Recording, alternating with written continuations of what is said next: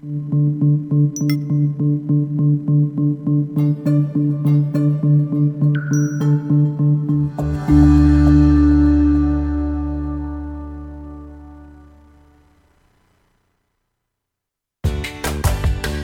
to our podcast, Doing It Right. This podcast reveals authentic stories from successful leaders doing it right. It's about their journey to become a leader, their choices, motivations, and lessons. In essence, how they built successful personal brands. Your host is Valerie Sokolowski, author of 8 leadership books and nationally known as an authority on executive presence and personal branding. Let's get started. Here's Valerie. Well, hello again and welcome to the show. Yes, guess what? We have another sponsored show by TD Industries. I'm going to tell you about them in just a minute. But to start off, let me just explain what this show is about. When the Phoenix Area Hospital Dignity Health planned for building a new hospital tower, one of the first priorities, of course, was to decide the project partners for this design, build, construction. So, today's show is about that project, and they coined the project as Building at the Speed of Trust. Now, we all know the book, Stephen Covey's Speed of Trust, so that's where it came from. The concept is that in the book, it argues that projects can be completed much more quickly when each partner trusts his teammates to complete the tasks. Simple, right? So that's what we're going to talk about, how this is really true for the project. TD Industries, let me get back to them. For 74 years, that's a long time to be in business, isn't it? Of course, TD is one of the partners selected on this project, and they are the premier facilities maintenance service and mechanical construction provider based in Dallas. And their mission is to help customers achieve their goals through every segment of the building life cycle: engineering, construction, operation, and maintenance. So now let me introduce this fabulous project team who's going to share with us how they came together working on this exciting and sometimes challenging project for Dignity Health. So I'd like to start with Pat Wilson. And Pat is an area manager with Dignity Health's corporate real estate division in Arizona. They all came in from Phoenix today. Thanks so much. Pat's responsible for the planning, design, and construction of healthcare projects with a focus on acute care hospitals. Pat's a certified construction manager and has nearly 30 years of healthcare construction-related experience. Welcome, Pat. Thanks for having me. And then I'd like to introduce Lee. Lee O'Connell is the project director for McCarthy Building Companies with over 20 years of construction experience. You look so young. He's very well versed in design build, and integrated project delivery methods. McCarthy Building Companies is the oldest privately held national construction company in the country, with more than 150 years spent collaborating with partners to solve complex building challenges like this one on behalf of their clients. Welcome. Very excited to be here. Good to have you, Lee. And then Eric Ubersax. Isn't that a great name? Thank you. Eric Ubersax. Is that Russian? It's Germanic. Germanic. Okay. Well, I'm Italian. My husband's Polish. Eric is a senior project manager for Deveni Group. Did I say it right? You did. Deveni. All right. And this group is 100% committed to health care. Eric is always thinking about the simple, functional necessities that can make the difference between a good or a bad day, a simple task or a complicated chore. He understands healthcare because he lives it every day. Welcome to you, Eric. Thank you. And last but not least, Jay, going to talk about you for a minute. Right. All right. Jay's with TD. Jay is the Senior Vice President, Jay Layton, with TD, and he leads the operations in Arizona. You are big in virtual design construction. You're going to have to tell us more about that. And especially focused in how pre-planning and streamlining of processes can impact a project's likelihood of having a successful outcome from safety, financial, and customer satisfaction perspective. And that's our team today. Wow, what an incredible team. Where do I want to start? I think I'll start with you, Pat, because you're right here by me. I had a feeling that's why I was I can here, make yeah. sure you're going to do it right. I'm in We're the gonna hot seat, okay. Do it right. You know, Pat, one of the things that I think is important to talk about from the beginning is how this team came together. And just tell us a little bit about that whole thing. You've been together for 2.5 years, I understand. Yes. And I can tell it's really a cohesive team. So Yes. how did you come together? Well, Dignity Health is very process-driven, and we have a tool that we use called the project delivery model. And it's what I like about the project delivery model. It's flexible depending on the size and the needs of the project. So we sat down. We knew that Chandler needed a new patient tower, and we knew it was roughly about $200 million, and we knew we needed to have it within about 2.5 years. So with that parameter, we sat down. We said, okay, who are the most likely candidates that can help us achieve that goal? So we sat down. We made a short list of general contractors and a short list of designers, and from there we said, all right, who's familiar with our project delivery model? And our stable was kind of small at the time, so we really only had a few designers and a few contractors that were part of our PDM. So we thought it was pretty crucial to try to have these people pair up. So if somebody didn't have the experience, they could get paired with someone that did have the experience. But we didn't want to force the issue, so we went to the community and we said, okay, we have 4 select architects, we have 4 select general contractors. You guys pair up and match your strengths to provide the best team for us. So that's what we did, and we put it out there. How did you make that decision, Pat? Well, construction is very regional, and there were really not that many people we were comfortable with doing a project of this size in the Phoenix area. So we had to draw upon their portfolios and our personal experience with those people and their cultures. So that's kind of where we went from there. Anyone want to add to that? Do we want to dive into the RFP a little bit, Sure, Eric? sure. Tell us So- his story. Yeah. So Dignity Health sent out a RFP, which is a request for proposal, to the architects and contractors that Pat had mentioned before, and they were pretty well convinced and pretty prescriptive of what they were looking for.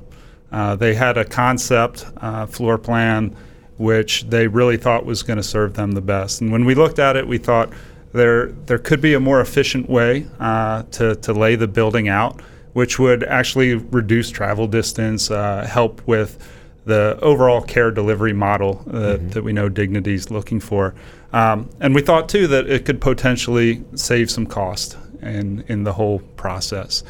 And so we looked at our partner over with McCarthy and said, we think we have a better option here. Even though they're telling us to go one direction, we think it would be of higher value, really, to present this as our primary option. So you're going to tell this man here that maybe there's a better way, and he's the client. Okay, keep going. This is interesting. And so it put our contractor partner in a really kind of uncomfortable position.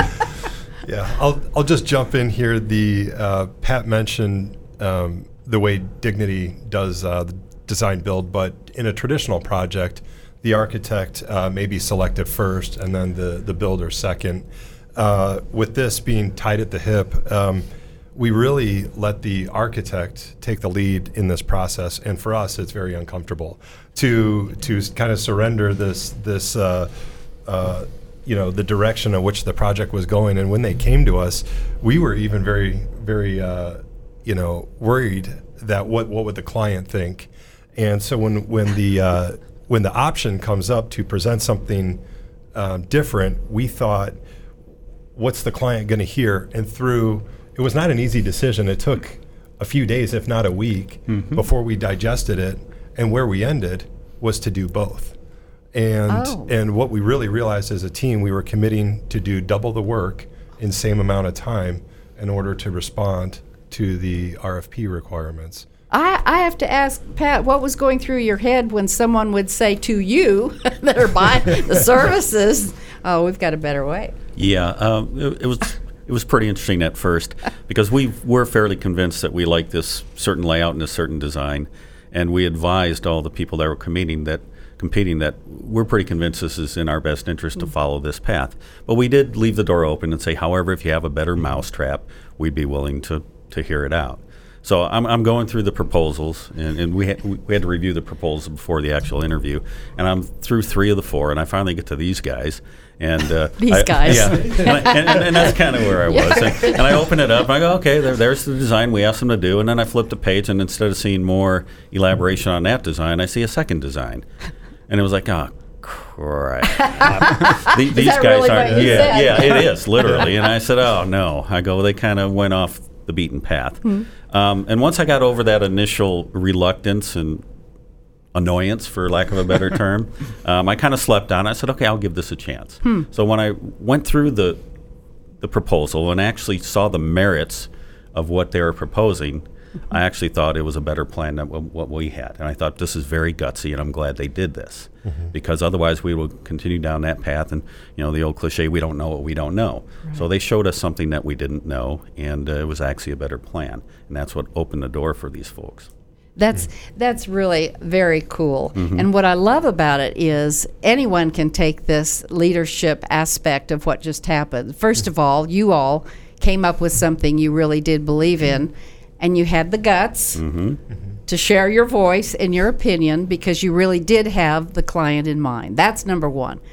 How many of us have the guts when we've got a better idea to say, wait, boss, or wait, client? So that's great. And then you, Pat, you were good enough to have an open mind. Because absolutely. You've been doing this a long time. You know that process worked. And Yep.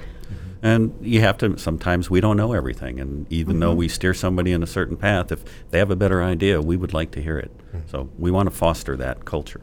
And it's working 2.5 years into it. Absolutely. When is it going to be completed, Pat?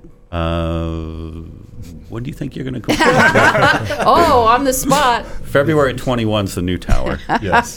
And then December of 21's the renovations? Correct. Now, explain what this project is, the tower. What is it? It's a full basement, 5-story above grade, patient tower, about 225,000 square feet. We're adding 96 beds, and we're going into the renovation phase, and we're moving PACU and pre-op out so we can make more room for additional operating rooms. So we have 6 new operating rooms and 2 shell ORs. Okay. So we're vastly increasing the capacity of the facility. Great. That's great. All right. Now, after the team was selected, congratulations, I know you had a lot of constraints, money constraints, to the tune of $20 million. That's the reduction we asked them to make after we awarded them the project. All right. Yeah. And what about that? Minor detail. Minor detail. Yeah. So you're asked to cut $20 million. How did you do that? What happened? Who wants to take that one on? Well, I'll jump in. We really, from the beginning, had what we refer to as hold the line mentality. And when Dignity Health asked us to do that, one of the things we made very clear was the expectation. This was coming down. We understood it had to be. But the best thing we can do is respond in a way to provide the client and the team options. And when the expectations are clear is we can't go back and get additional money. And the expectation is we still needed to meet our deadline. And in order to go ask for the capital funding, it really kind of creates this structure of without a safety net, we have to go. And not only do we have to go, we have to hold the line as we move forward. So I really commend the team for having to really own this. This was not just Dignity Health's problem. This was our problem. And when you turn around and look at it in that light, you're going to do whatever you have to do to make the team successful. And within probably 2 weeks, we were able to get the budget back in line. And call it the all hands on deck, call it the swarm. We did that. We did it with the Dignity Health user groups. So this wasn't just a few individuals making decisions. It was quickly done. with a lot of input from all the different stakeholders. And we got to a really great spot. And from that initial point, we have remained consistent and held that line flat to this day. That's not easy to do, is it? Do you have any comments on that, Eric, from the what architect? we realize with any traditional project that there's really two answers to any question, right? And typically it's yes or it's no, right? Can we do this? We've been awarded the project. Can we do it for $20 million less than what we proposed, Arn? And so what we quickly realize is that there's really three answers to each of these questions, right? It's yes, no, or it's yes, if, right? And so when you go to a yes, no type mentality, you really focus on, if the answer is no, why you can't do it, right? Whereas if you shift that to a yes, if, and understand, okay, I can do this if X, Y, Z happens, then the focus of the conversation really becomes on the solution, the options, the how are we going to do this versus the why we can't do it, right? And so the whole team embraced this mentality of problem solving and really looked at, we can do this if X, Y, Z. And that's where we started to develop lots of options. We talked with Pat and Dignity Health to understand, okay, what is of value for this project? How can we define that value and what's important? And from there, we're able to provide the design that ultimately met the budget. Well, it's interesting, too, that happened early on in the project because it really did continue on throughout the entire design process. Every time we were faced with an issue, it was that yes-if mentality. And all the stakeholders got together, understood why the decisions were being made the way they were being made, and I think that really benefited that hold the line mentality throughout the process. I'm just sitting here fascinated. Every time I have guests and they're talking about their business, I'm relating it to mine Right. and our listeners. And just the words themselves, thinking about, well, yes, if when someone comes to me and says, well, Valerie, we need to cut the time. We've hired you for a whole day workshop, and now it's going to be 2 hours. That happens. And so I'm going to remember that you're saying, well, yes, if instead of, my gosh. Right? It's a great thing to remember. Yes, if. So I love that. Thank you. Was there any one particular solution that really made this happen above others? So I'll take that one. And we talked about this last night. We were all kind of we wish we could promote a silver bullet, but there's so many what we call mini wins out there, and it was $500,000. It was $1 million. It was on the mechanical trade partner side. It was on the architecture side. It's on the general contracting side.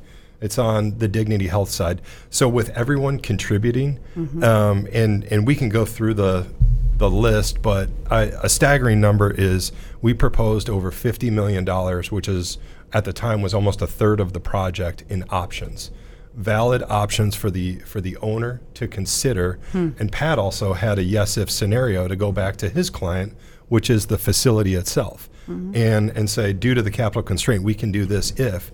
And to our surprise, there was a lot of, that is a great idea. Why didn't we think of this originally? And then you were talking about the innovation. It was amazing to see that even if an option didn't work, it opened the door for even another option we didn't know that was out there. So that really, it was just this innovation incubator that just kept coming out with really everywhere we looked. We were able to scratch and claw and start reducing the budget. And another thing I would just want to talk about, which is very important to any project you're going to do, you have your controllables and your uncontrollables. And our team really managed the external risks of the project and saved about $5 million from external risk factors entering the job. So as much as it's all about, always looking at it, what's under your umbrella, well, we really collectively looked at what was on the outside and managed the risk from entering the job. And it was due to a number of things, but again, just very proud of when Pat comes down with hold the line. It's all across the board, and it's what every one of the team members was able to do. Well, and just from a timing perspective, right, the leadership to have all those partners on board and involved from an early stage. I mean, I think you mentioned there were 12 design build partners on the project. A lot of them were at a very, very early stage in the process to enable us to solve a lot of those problems up front. Mm-hmm. So. How many people total are on the project besides the four of you? So total from a design and pre-construction, this doesn't include everybody that's out actually building the project, is somewhere between 100 to 150 people. So we were surrounded by experts, all that had various ideas and opinions on how to do it better, right? I just want to take this time to thank all those partners who were, Yes. who were in this Absolutely. 2.5 They better year be journey. listening. Because we're just 4 individuals representing an incredibly large and great team. And that's nice to do. That's really nice. I'm thinking, too, about you as a team. We had lunch just before we came on the air, and they were talking about how they decided to come together and go through the interview process to even get this opportunity with Pat and Dignity. So who wants to tell us about the silly thing you did, but it worked? Yeah. You want to talk about it? What did they do? Did I do the silly thing? Yeah. You had to listen to the silly Yeah. thing. Yes, what was going through your mind? Tell us what it was. Well, everyone's nervous during a proposal, especially an interview, and it can be very nerve-wracking. And none of us are professional speakers, so we're builders or we're designers or we're contractors, and that's our forte. Mm-hmm. And to be put into an interview situation, we're fish out of water, and nobody's comfortable.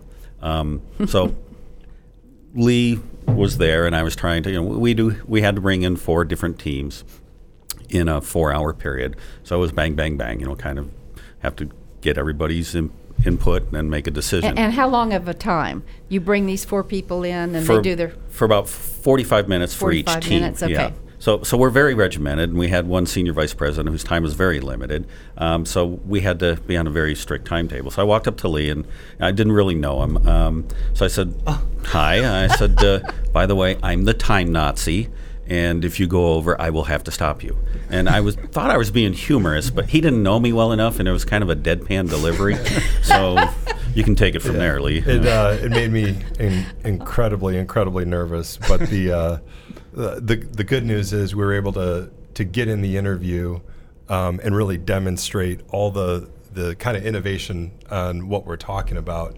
But do you want to talk about the newspaper? The end of the interview? Because Pat mentioned these are sometimes, and you guys had sat through 3 previously, but where we ended the interview, we really wanted to kind of extend the interview experience well past the interview. We recognize that everybody that Dignity brings to the table, to have a seat at the table, is likely qualified to do a project of this scale.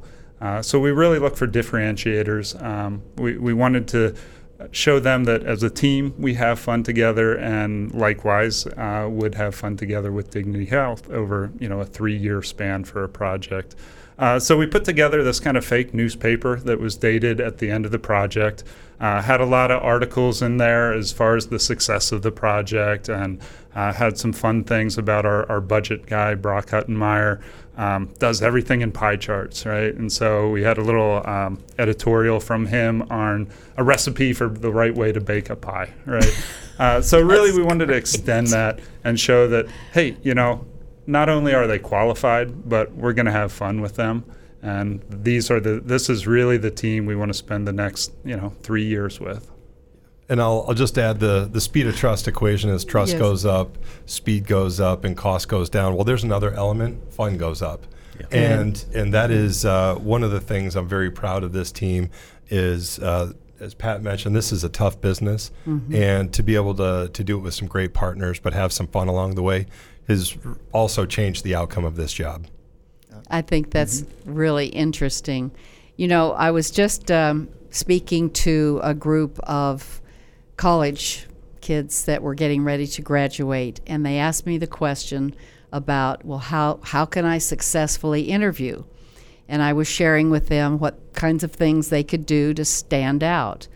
And I can't help but wonder, in some part of what you did, wouldn't that be an interesting differentiator for a young person going on to an interview, maybe to do a little video that was fun about them? Because we hire people, don't we, Yes, Pat? we do. Absolutely. Yep. Not what you hire the person first, then what they do. Yes. So what was going through your mind after you'd heard 3 other teams, and then you saw this? I was pleasantly surprised. I really was. There was a team that was probably the team to beat, and these guys stepped up and they offered things that nobody else did. And they did it in a way that we felt comfortable with them. And to Eric's point, the newspaper and stuff demonstrated that we could have some fun, because this can be a stressful project. It can be a stressful industry. And if you don't feel good about the people you're working with, if you're not having fun, what's the point of doing it? That's right. So that weighed heavily on us when they left the room. We started taking the votes. And you're still having fun. Oh yeah, yeah. How interesting is that? What type of, I'm thinking about just leadership in essence by itself. Lee, talk to what you think some of the attributes and qualities of leadership are needed to facilitate trust in this kind of an environment. Yeah, that's a great question, and I do want to. I'm going to start by acknowledging our owner's representative. One of the things we refer to it as the 3-legged stool, and that is the general contractor or the design builder, in this case, the architect and the owner. Pat and Dignity Health were as accountable as any other member on the team, and I'll just point out a few things. We never missed a date. Pat and his team, and also thank you to the facility with their leadership to have the same mindset. So as we were all held accountable, the owner was held equally as accountable. And when you have that environment and everyone is that accountable, trust goes way up. Is because you're not going to miss dates. You're going to get the input or information you need. And that really helps us go from point A to point B the fastest in the trajectory we're going. So I will just say thank you, but that was a real amazing experience to work with an owner who was treated themselves as they treated us. And I just want to golden rule. Tag on to that too. So as Lee mentioned, the facility, these design meetings that we have very early in the process can have upwards of 20 different individuals, right? Doctors, nurses, some of the maintenance folks or facilities folks, as well as owners, designers. And this isn't their full-time job, right? This is our full-time job, but we're asking them to take some time away from delivering healthcare to help design this hospital with us, right? So it's a huge commitment from the hospital. And to Lee's point, they never missed a date, right? We were very aggressive with our schedule, very demanding of the buy-off that we needed. We built these full-scale mock-ups of probably about, what do you think, probably 60% of the spaces in the hospital very early in the process, much earlier than we've done on any other project. But everything we want to do is bring certainty to the design early on in that process, right? So if we have that certainty and that buy-in from the facility, then we're much more likely to succeed as we move forward. So it was a huge commitment from the facility to be able to keep up with the pace that we had requested. And again, it came down to that yes if statement, right? As far as, hey, can we get this design process done in 6 months? Yes, if we get the commitment from the facility. And again, they held fast to their commitment and put us in a scramble at times. Yeah. Really? We recognize there's a big ask, the timetable and dollar amount. So we also realize the only way this is going to happen if we actively participate in that. We had the same standards internally as we required of these folks because we thought it's only fair. That's true. Mm-hmm. I'm curious about, Eric, architecturally in hospitals today, since you live in them. What is most important or different maybe in caring for patients and how you draw up the architectural plans for hospitals today? Right. It's really about the patient experience. We look at what we call the 7 flows of medicine, right? And the first flow is obviously the patient, and that's top priority. What are they experiencing in this oftentimes, very stressful situation, right? So we're leading much more to kind of the hospitality type model where it's not so institutional, it's warm, it's caring. As far as family members coming in, we want to provide a space for them to be with their loved ones. We know it's stressful for them as well. So are there areas where they can kind of get away for a little bit and unwind? Healing gardens, everything very kind of soft touch. Again, to make that experience very, very positive when it's often stressful. We also look at the providers, right? And so they're on their feet all day long. And one of the big advantages of our kind of what we called our T solution versus the triangle was that it had shorter travel distances. Now, what do you mean T? So again, the 2 options that we had proposed, there was the Dignity kind of concept option that was a triangle, and then we looked at, hey, can we reduce the square footage, reduce the travel distances in this other option that, again, would make their delivery of healthcare more efficient. You're not as far away from supplies. You're not as far away from the patient. Much easier to check in, and not putting miles and miles on the nurse's feet. Mm-hmm. Interesting. Little thing like colors. Mm-hmm. Colors make a difference. What are the colors you'd put into hospitals today? Eric, you want to speak to that as well? I'm not a color guy. I usually get in trouble when I usually get in trouble when I suggest colors. So we worked with Dignity probably about 3 years before this project came on board to standardize what is the Dignity brand, right? There's the Hello Human Kindness campaign that Dignity released. And as part of that, we worked with Dignity to standardize various palettes of colors for facilities. Now, each facility has a menu of options to choose from, but again, it's a standard palette that again is very warm, very embracing, to really complement the healing environment. What is it? Is it peach? Is it yellow? We have 3 different palettes that we condone, for lack of a better term, and we allow each facility have the flexibility to select one of those 3 palettes. And then within those 3 palettes, there are subtleties within the colors and the shades and everything like that. So no detail goes unnoticed. Correct. I'm going to look at hospitals entirely different. God forbid I have to be in one. Yeah. Jay, I'm curious about your part of all of this. What's been the most challenging from your area? Well, it's been rewarding and challenging at the same time, being a part of the team. As the mechanical contractor, we're sort of the protectors of what is really the largest budget involved in the project. So that hold the line mentality was a big part of our progress. What was interesting and unique in this project, and I think is again goes to the leadership of Dignity and their foresight to allow the general contractor to set up the contracts the way that they saw fit, is that McCarthy, reached out to us early on, along with Cannon and Went, our electrical trade subcontractor, and asked, how would you like to have the engineering trade consultants set up? Would you like them to be under your contract or under the architect's contract, like a more traditional delivery model? And we opted to have them under our contract. And I think, from a hold the line perspective, from a budget perspective, from a schedule perspective, it allowed us to do a lot of innovative things that kept us on schedule and budget through the course of the project. So that was our primary involvement, and again, I think it goes to the leadership of the group that really set up the foundation for that culture for us to be able to do that.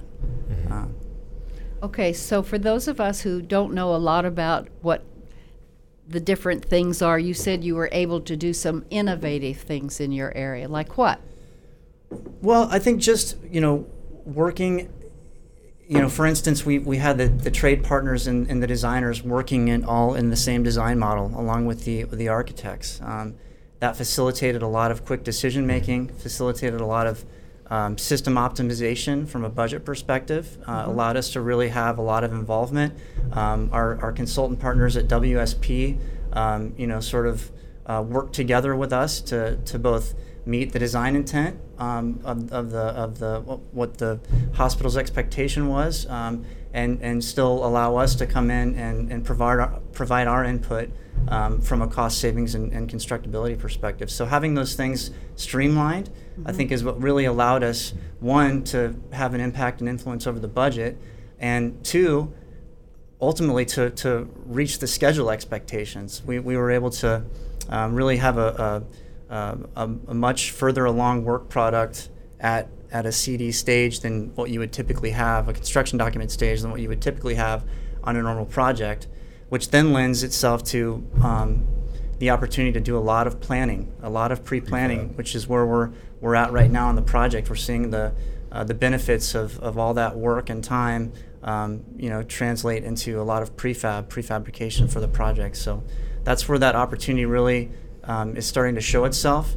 And again, it goes back to the leadership decisions that were made very early on in the project, from how the RFP was issued, how it was responded to, and then sort of the empowerment that both Dignity and McCarthy allowed the trade contractors to go and figure out how to do this, do it the best way you know how, and come back to us with this product, and that's what we did. And to Joe's point, the leadership really set the goals for the project as far as schedule, what the deliverables were, but then we really facilitated kind of a ground-up type mentality where the people actually doing the work and the empowerment of those people to make those decisions, again, going back to trust, right? We trust our partners here. They're going to get the job done properly and on time. I'm not going to tell them how to do it. The folks that know how they're going to deliver this project need to tell us how they're going to do it. So I'm thinking, all of you, and I'd love for all of you to weigh in. Dallas has just got the booms everywhere. It's building everywhere. Many of our cities are. It's a good time economically. And when I see these big holes in the ground and something big is going to come up, I've often wondered, I wonder what the biggest mistakes might be, or the biggest challenge just in the physicality of putting something like this up. So who would talk to what really goes on? Oh, wow. Yeah. That's an ocean question. That's an ocean question. From a planning perspective, one of the biggest challenges we had from the start was just the speed that we were going to have to go. A typical design process will have the architect meeting with the owner. We'll come back, we'll make some revisions to our drawings, we'll pass them to our other partners, we'll get asked for feedback from a pricing and constructability from the contractors. And once they gave that to us, what we realized was we were already on to the other iteration of design, right? We were moving so fast that we weren't allowing our partners to influence the design, right? So the budget was becoming very much a consequence of the design, where rather we'd like the design to be a consequence of a budget, right? Okay. We want to be able to design something that's within budget. So we kind of had to take a step back. We had to re-baseline. We employed a couple other deliverables on a weekly basis. For example, we'd publish exactly what changed in the design from the week before. And so weekly you did that? Weekly we did that. So instead of looking at a full 225,000 square foot facility, we were able to focus on the 3,000 square feet that changed, right? And so then we were able to get timely feedback in order to, again, influence the design, make sure we held that line, rather than going down 2 months down the road and understanding, oh, we've got a real budget problem. So from a planning perspective, that was a big challenge that we were able to overcome. I think it's decision making too, and I think the process that was laid out really facilitated quick decision making. We had, all the necessary stakeholders in the room having those conversations so that we could make quick decisions. And to Pat's credit, when a decision needed to be made, if there was some gray area, it was pretty quickly eliminated. And a lot of times that's what a team needs just to keep going. So the ability to have someone that can make those decisions quickly and move on, that's a lot of times, when you see those holes in the ground and they seem to be struggling to get out of them, it's because a lot of times there's decisions that are struggling to be made. I have wondered about that. Yeah, lack of information and lack of decisiveness can really throw a monkey wrench into a plan, and that's what we tried to focus on, was give these guys the direction they needed, give them the guidelines, and let them run, because we trust them and we know they're capable. Just provide the parameters that they need to play under and run with it, guys. And they're doing it, running. Yep. I've got to go to some personal stuff. Pat, Yes. how did you get into the business and why? How did I get into the business? Well, I started college as an electrical engineer. And Where'd you go to school? I went to Lawrence Tech back in Michigan. Okay. And after the first year, I was looking at all the math I would have to take. And it just so happened that on my college campus, they were starting a new building, which really got my attention. And then I realized, they have a construction engineering program. So I like the feedback. I like to visually see the results of my efforts, and I like to be part of a bigger picture. So that's when I made the jump. And the dean of electrical engineering got very upset with me when I went over to the consultant. I bet. Yeah, so it was kind of a competition between the two deans, and he just said, I got another one of your guys. So that's what it is. I like the feedback. I like to see the results of my efforts. And in construction, we can all say that. Yeah. I can drive by, my neighborhood and say, I was part of the team that helped build this hospital. And it's very rewarding for me. It can be a legacy almost. Absolutely, absolutely. And is there any one aspect of the work daily, that you like more than the others? I like the challenge of, every project that I've done is basically a prototype. Each project in construction is unique. We're not cookie cutter. Even though you're very similar, there's always new things, geographic, regional. I mean, we had soil conditions that, somebody 20 miles away doesn't have to deal with. We almost had to put in seismic bracing in Arizona, which is a given in California, but in Arizona it was like, we don't want to go there. So we took it, we said, okay, what can we do to get ourselves out of that? And we investigated, and with the team, we just decided to make a bigger basement so that we're on more stable soil, so we wouldn't have to do any of the seismic bracing or anything that becomes a nightmare down the road for somebody trying to operate a hospital. Every time you pop a ceiling tile with seismic bracing, you got cables, you got unistrut, you can't really function very well. So we had that challenge that, a hospital 20 miles away didn't have to deal with. And I didn't realize we'd have to do that because I'd been on that campus before and it wasn't a requirement. Codes change, new challenges arise, and we just work together and say, okay, yes, we can get around this if you're willing to build a bigger basement. Yes, yes, I am building. Yeah. So it was kind of win-win. We got additional square footage, and we didn't have to deal with the seismic bracing. I'm sure these guys helped their schedule tremendously. We're thrilled. To deal with Interesting. that. Yes. Very interesting. Okay. I'm going to ask the same question of all of you. You get to have more time to think about it. What about you? Where I started in the industry? How did you decide you wanted to do what you're doing? Man. I will give my mother a shout for this because she always recognized I was a Lego maniac, and whether it was Lincoln Logs or anything like that, it was kind of in my DNA since the beginning. And when I went to college, I entered engineering, and I found out there's a construction management program, and that's what I did growing up between landscaping, roofing, being in the trades, and so it was almost kind of a natural fit. From Legos to from Legos to what I did on summer jobs to construction management and mowing lawns and everything else you could do. And it's really, I'm very lucky to have found my passion early. And it's been, I've been with McCarthy 16 years since school, and it's been an awesome ride. So just thank you to all my partners who give me this opportunity every day. That's great. All right. So I had the real fortunate ability to travel when I was young, and from that I really developed an appreciation for how the built spaces could affect experiences. Who would notice? I mean, that's interesting right there. I wouldn't notice things like that when I was traveling, but go ahead. And so, I realized at an early age that, I really wanted to get into architecture. So I went to school, Virginia Tech, and moved out to Arizona in 2006 and really kind of dedicated my career to healthcare about 10 years ago, a little over 10 years ago. What was that decision about? I really enjoy the complexity of acute care facilities. So there is a lot of planning. There are massive teams, as you've heard today, that go into that. And one of my strengths is really building those teams and having a lot of fun doing it, right? And so the complexities, the coordination, the ability to actually talk to the folks that are doing the work.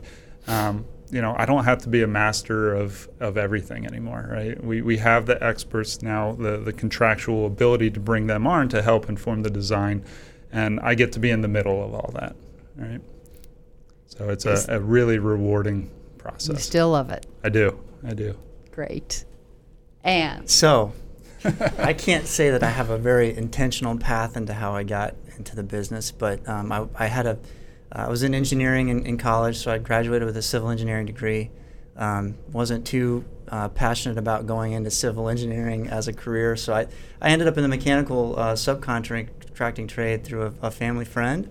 And after about 17 years, was really fortunate to go to work for TD, and it's been a great 2.5 years that I've been there. It's funny. So another thing we talk about as it relates to this particular project is how similar our company cultures are, and how that's acted to really mesh, and it's almost as if we have a common language. You mentioned the HRT, the honesty, respectfulness, timeliness. At TD, we like to say we're at the heart of your building, so we have a lot of heart. I think that's really shown in this endeavor for all of us. I think it's been important that we've had sort of a language to communicate around. So I think that's been a really important part of it. Go ahead. Thank you, Jay. That's excellent. I wanted to add, I think this is appropriate. One of the things I did want to just mention what the team did was we did our Strength Finders test. And yes, you told me that. Tell us about it. So we did, it's Strength Finders. There's also another version called Core Clarity. But what it does is really, it's a very simple test, but it identifies your strengths as an individual and really how you think. It's not an assessment or anything like that. There's no score. But what it does is explain not only to yourself for better self-awareness, but communicates to your partners that. And we did it individually, and then as a team, it rolls up. And I'm not sure if we have a picture of it, but our team strength, 3 out of our top 5 strength is execution.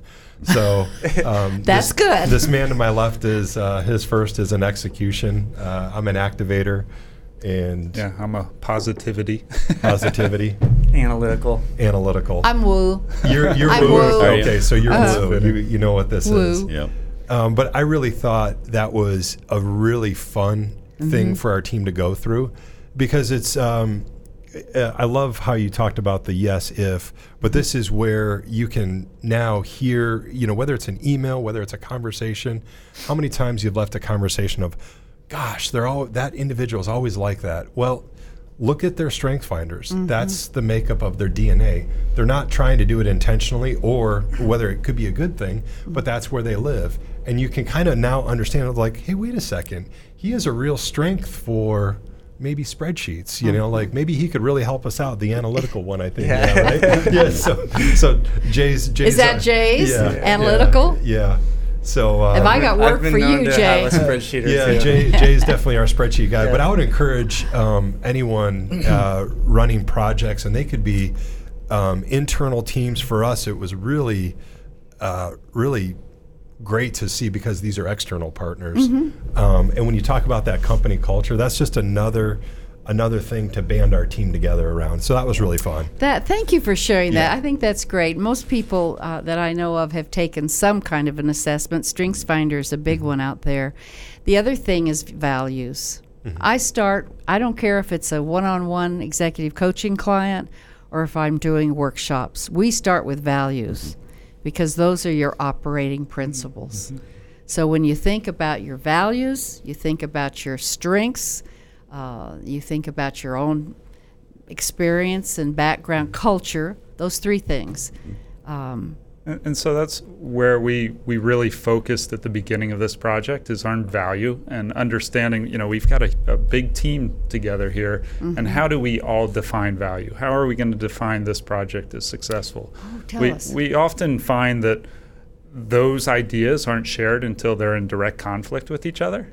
And so by having that discussion early on and understanding how Dignity is going to define this as successful, how the facility is, how McCarthy is, how Davini is, how TDI, we're much more likely to hit that, right? If we have an understanding of that, we use that as our compass. There's a saying that an airplane from New York to LA is off course 99% of the time, and it's through small course corrections that it winds up in LA, right? And so we treat that very similar to how we went about this process. Is we identified, when we had a conflict, we would go back to that value statement, and that would be our compass to make those small corrections before we got way off course. And again, hold the line mentality. Yeah. Can I jump in here with a story? Yes. I love that you said that because I can remember a story. It is in a traditional project. We would we call it trend. You trend when you're going off course. That could be either behind schedule, that could be going over budget, things like that. I remember sitting down in a review for this project, and we didn't have a trend log. And a what? It was called the trend log. So we'll trend if we're going off course or things like that. And the reason we didn't have a trend log is with the speed of trust. If you knew there was a correction to be made at any point in time, all of the team had ownership to fix it right away. Yeah. And that is one thing that I commend this team for is I remember we were over budget in the lobby area, and our estimator closed his computer and just left the office and was down at Davini's office within a half hour. And that's the difference of by the time it goes on a log, it was too late for this team. And I really mean that very sincerely. And Jay's group function like that, Eric's group function like that, and we as leaders, that's the promoting that culture.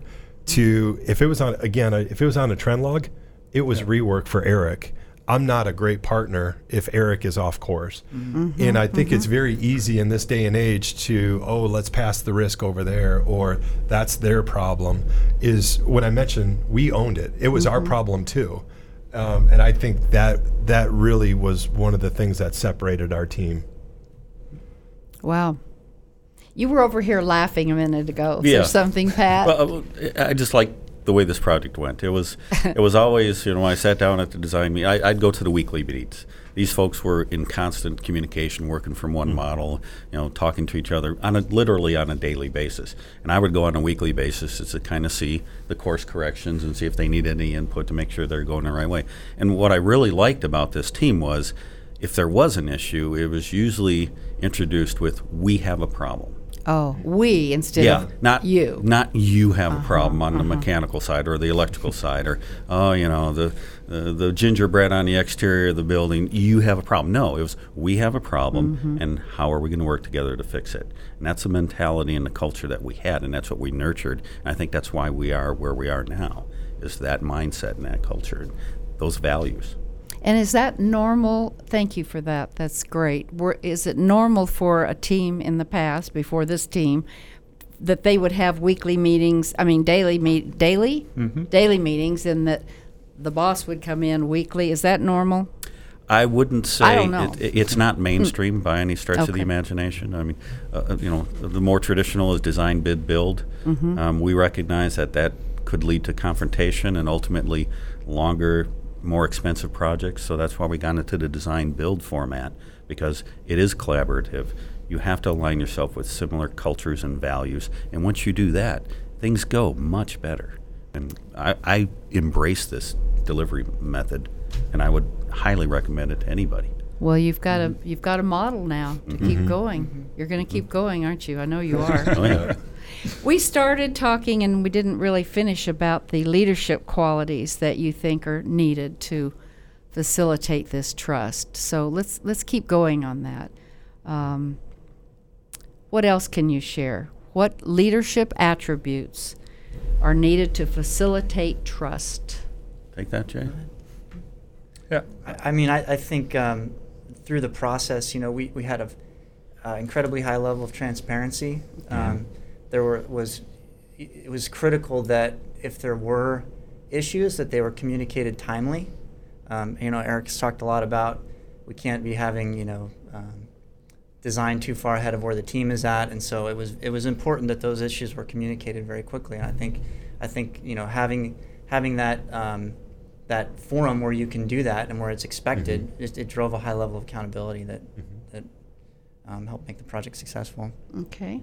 Yeah, as part of that, I think it's important to allow yourself to be vulnerable, right? We don't have all the answers. We're going to be uncomfortable, but again, we have the people on the team that do know the answers. Again, we want to share incomplete information early and often, so that we can really drive the uncertainty out of the project. So I think vulnerability is we created a safe environment to be able to do that. And again, that I think just when you see your partner doing that, it just builds trust very quickly. Well said. And I'll just, an example of that is with any of the problems in a traditional method, we really wouldn't want to disclose our problems. We call it our dirty laundry to our owner. In this case, we did, and not only. It's about being transparent, but also Pat was often able to assist us with providing a solution, and had input. Pat has amazing experience, and why would we not welcome that into our room? So I think it's again doing things different, being vulnerable, where we know that there's no repercussions, that it is a safe zone. But at the end of the day, it promoted that further engagement, that further being proactive. And a lot of these solutions, people came with solutions. Hey, we have some ideas. More of like, we want to bounce off, the leadership team and things like that. So it really, the environment piece is well said. Thank you. And you, sir? Well, I would like to say that the leadership needs to establish and make sure that they communicate the goals properly. Yeah. Make sure that everyone understands where are we trying to get to at the end of the day. And that has to be simple, it has to be concise, and it has to make sure that everyone has buy-in. Everyone has to look each other in the eye and say, yeah, we agree, that's what we're going to do. Now, there may be conflict. We embrace conflict. I like the passion. I like when people debate, but at the end of the day, when we as a group decide the path to take, we don't want any passive aggressive. Jay talked about, was it a hallway veto, where someone says, yeah, sure, I'll go along, and then they go into the hallway and they go, there's no way in hell. that'll tank everything. Yeah. So for sure. If you disagree, say why. Give the merits of your argument, and we as a group will decide where we're going to move forward. But once we all decide, we embrace it, and we go forward with that plan. And that's the way to do business. Makes perfect sense. Sounds simple. All right, we've got about 2 minutes Pat always left. talks about no egos as well. No egos. I like that. No egos. All right, I have to end with one thing. Each of you, please give one piece of advice that's a teachable point of view to share with our listeners from your experience. Can I start, Pat, with you? Do you have to? No. Well, I would say be honest. Treat people the way you would like to be treated. And have fun. Great. Thank you. Lee? For me, it's the doing things different. It's being comfortable being uncomfortable. We did a lot of things different, and it took a lot not one person figured that out, whether it was the contract structure, whether it was the budget problems, things like that. So we did a lot of things different, and as leaders, it's hard to change the rule book because a lot of success has come from the traditional rules. And I'm just very thankful that we were given that opportunity to push the needle.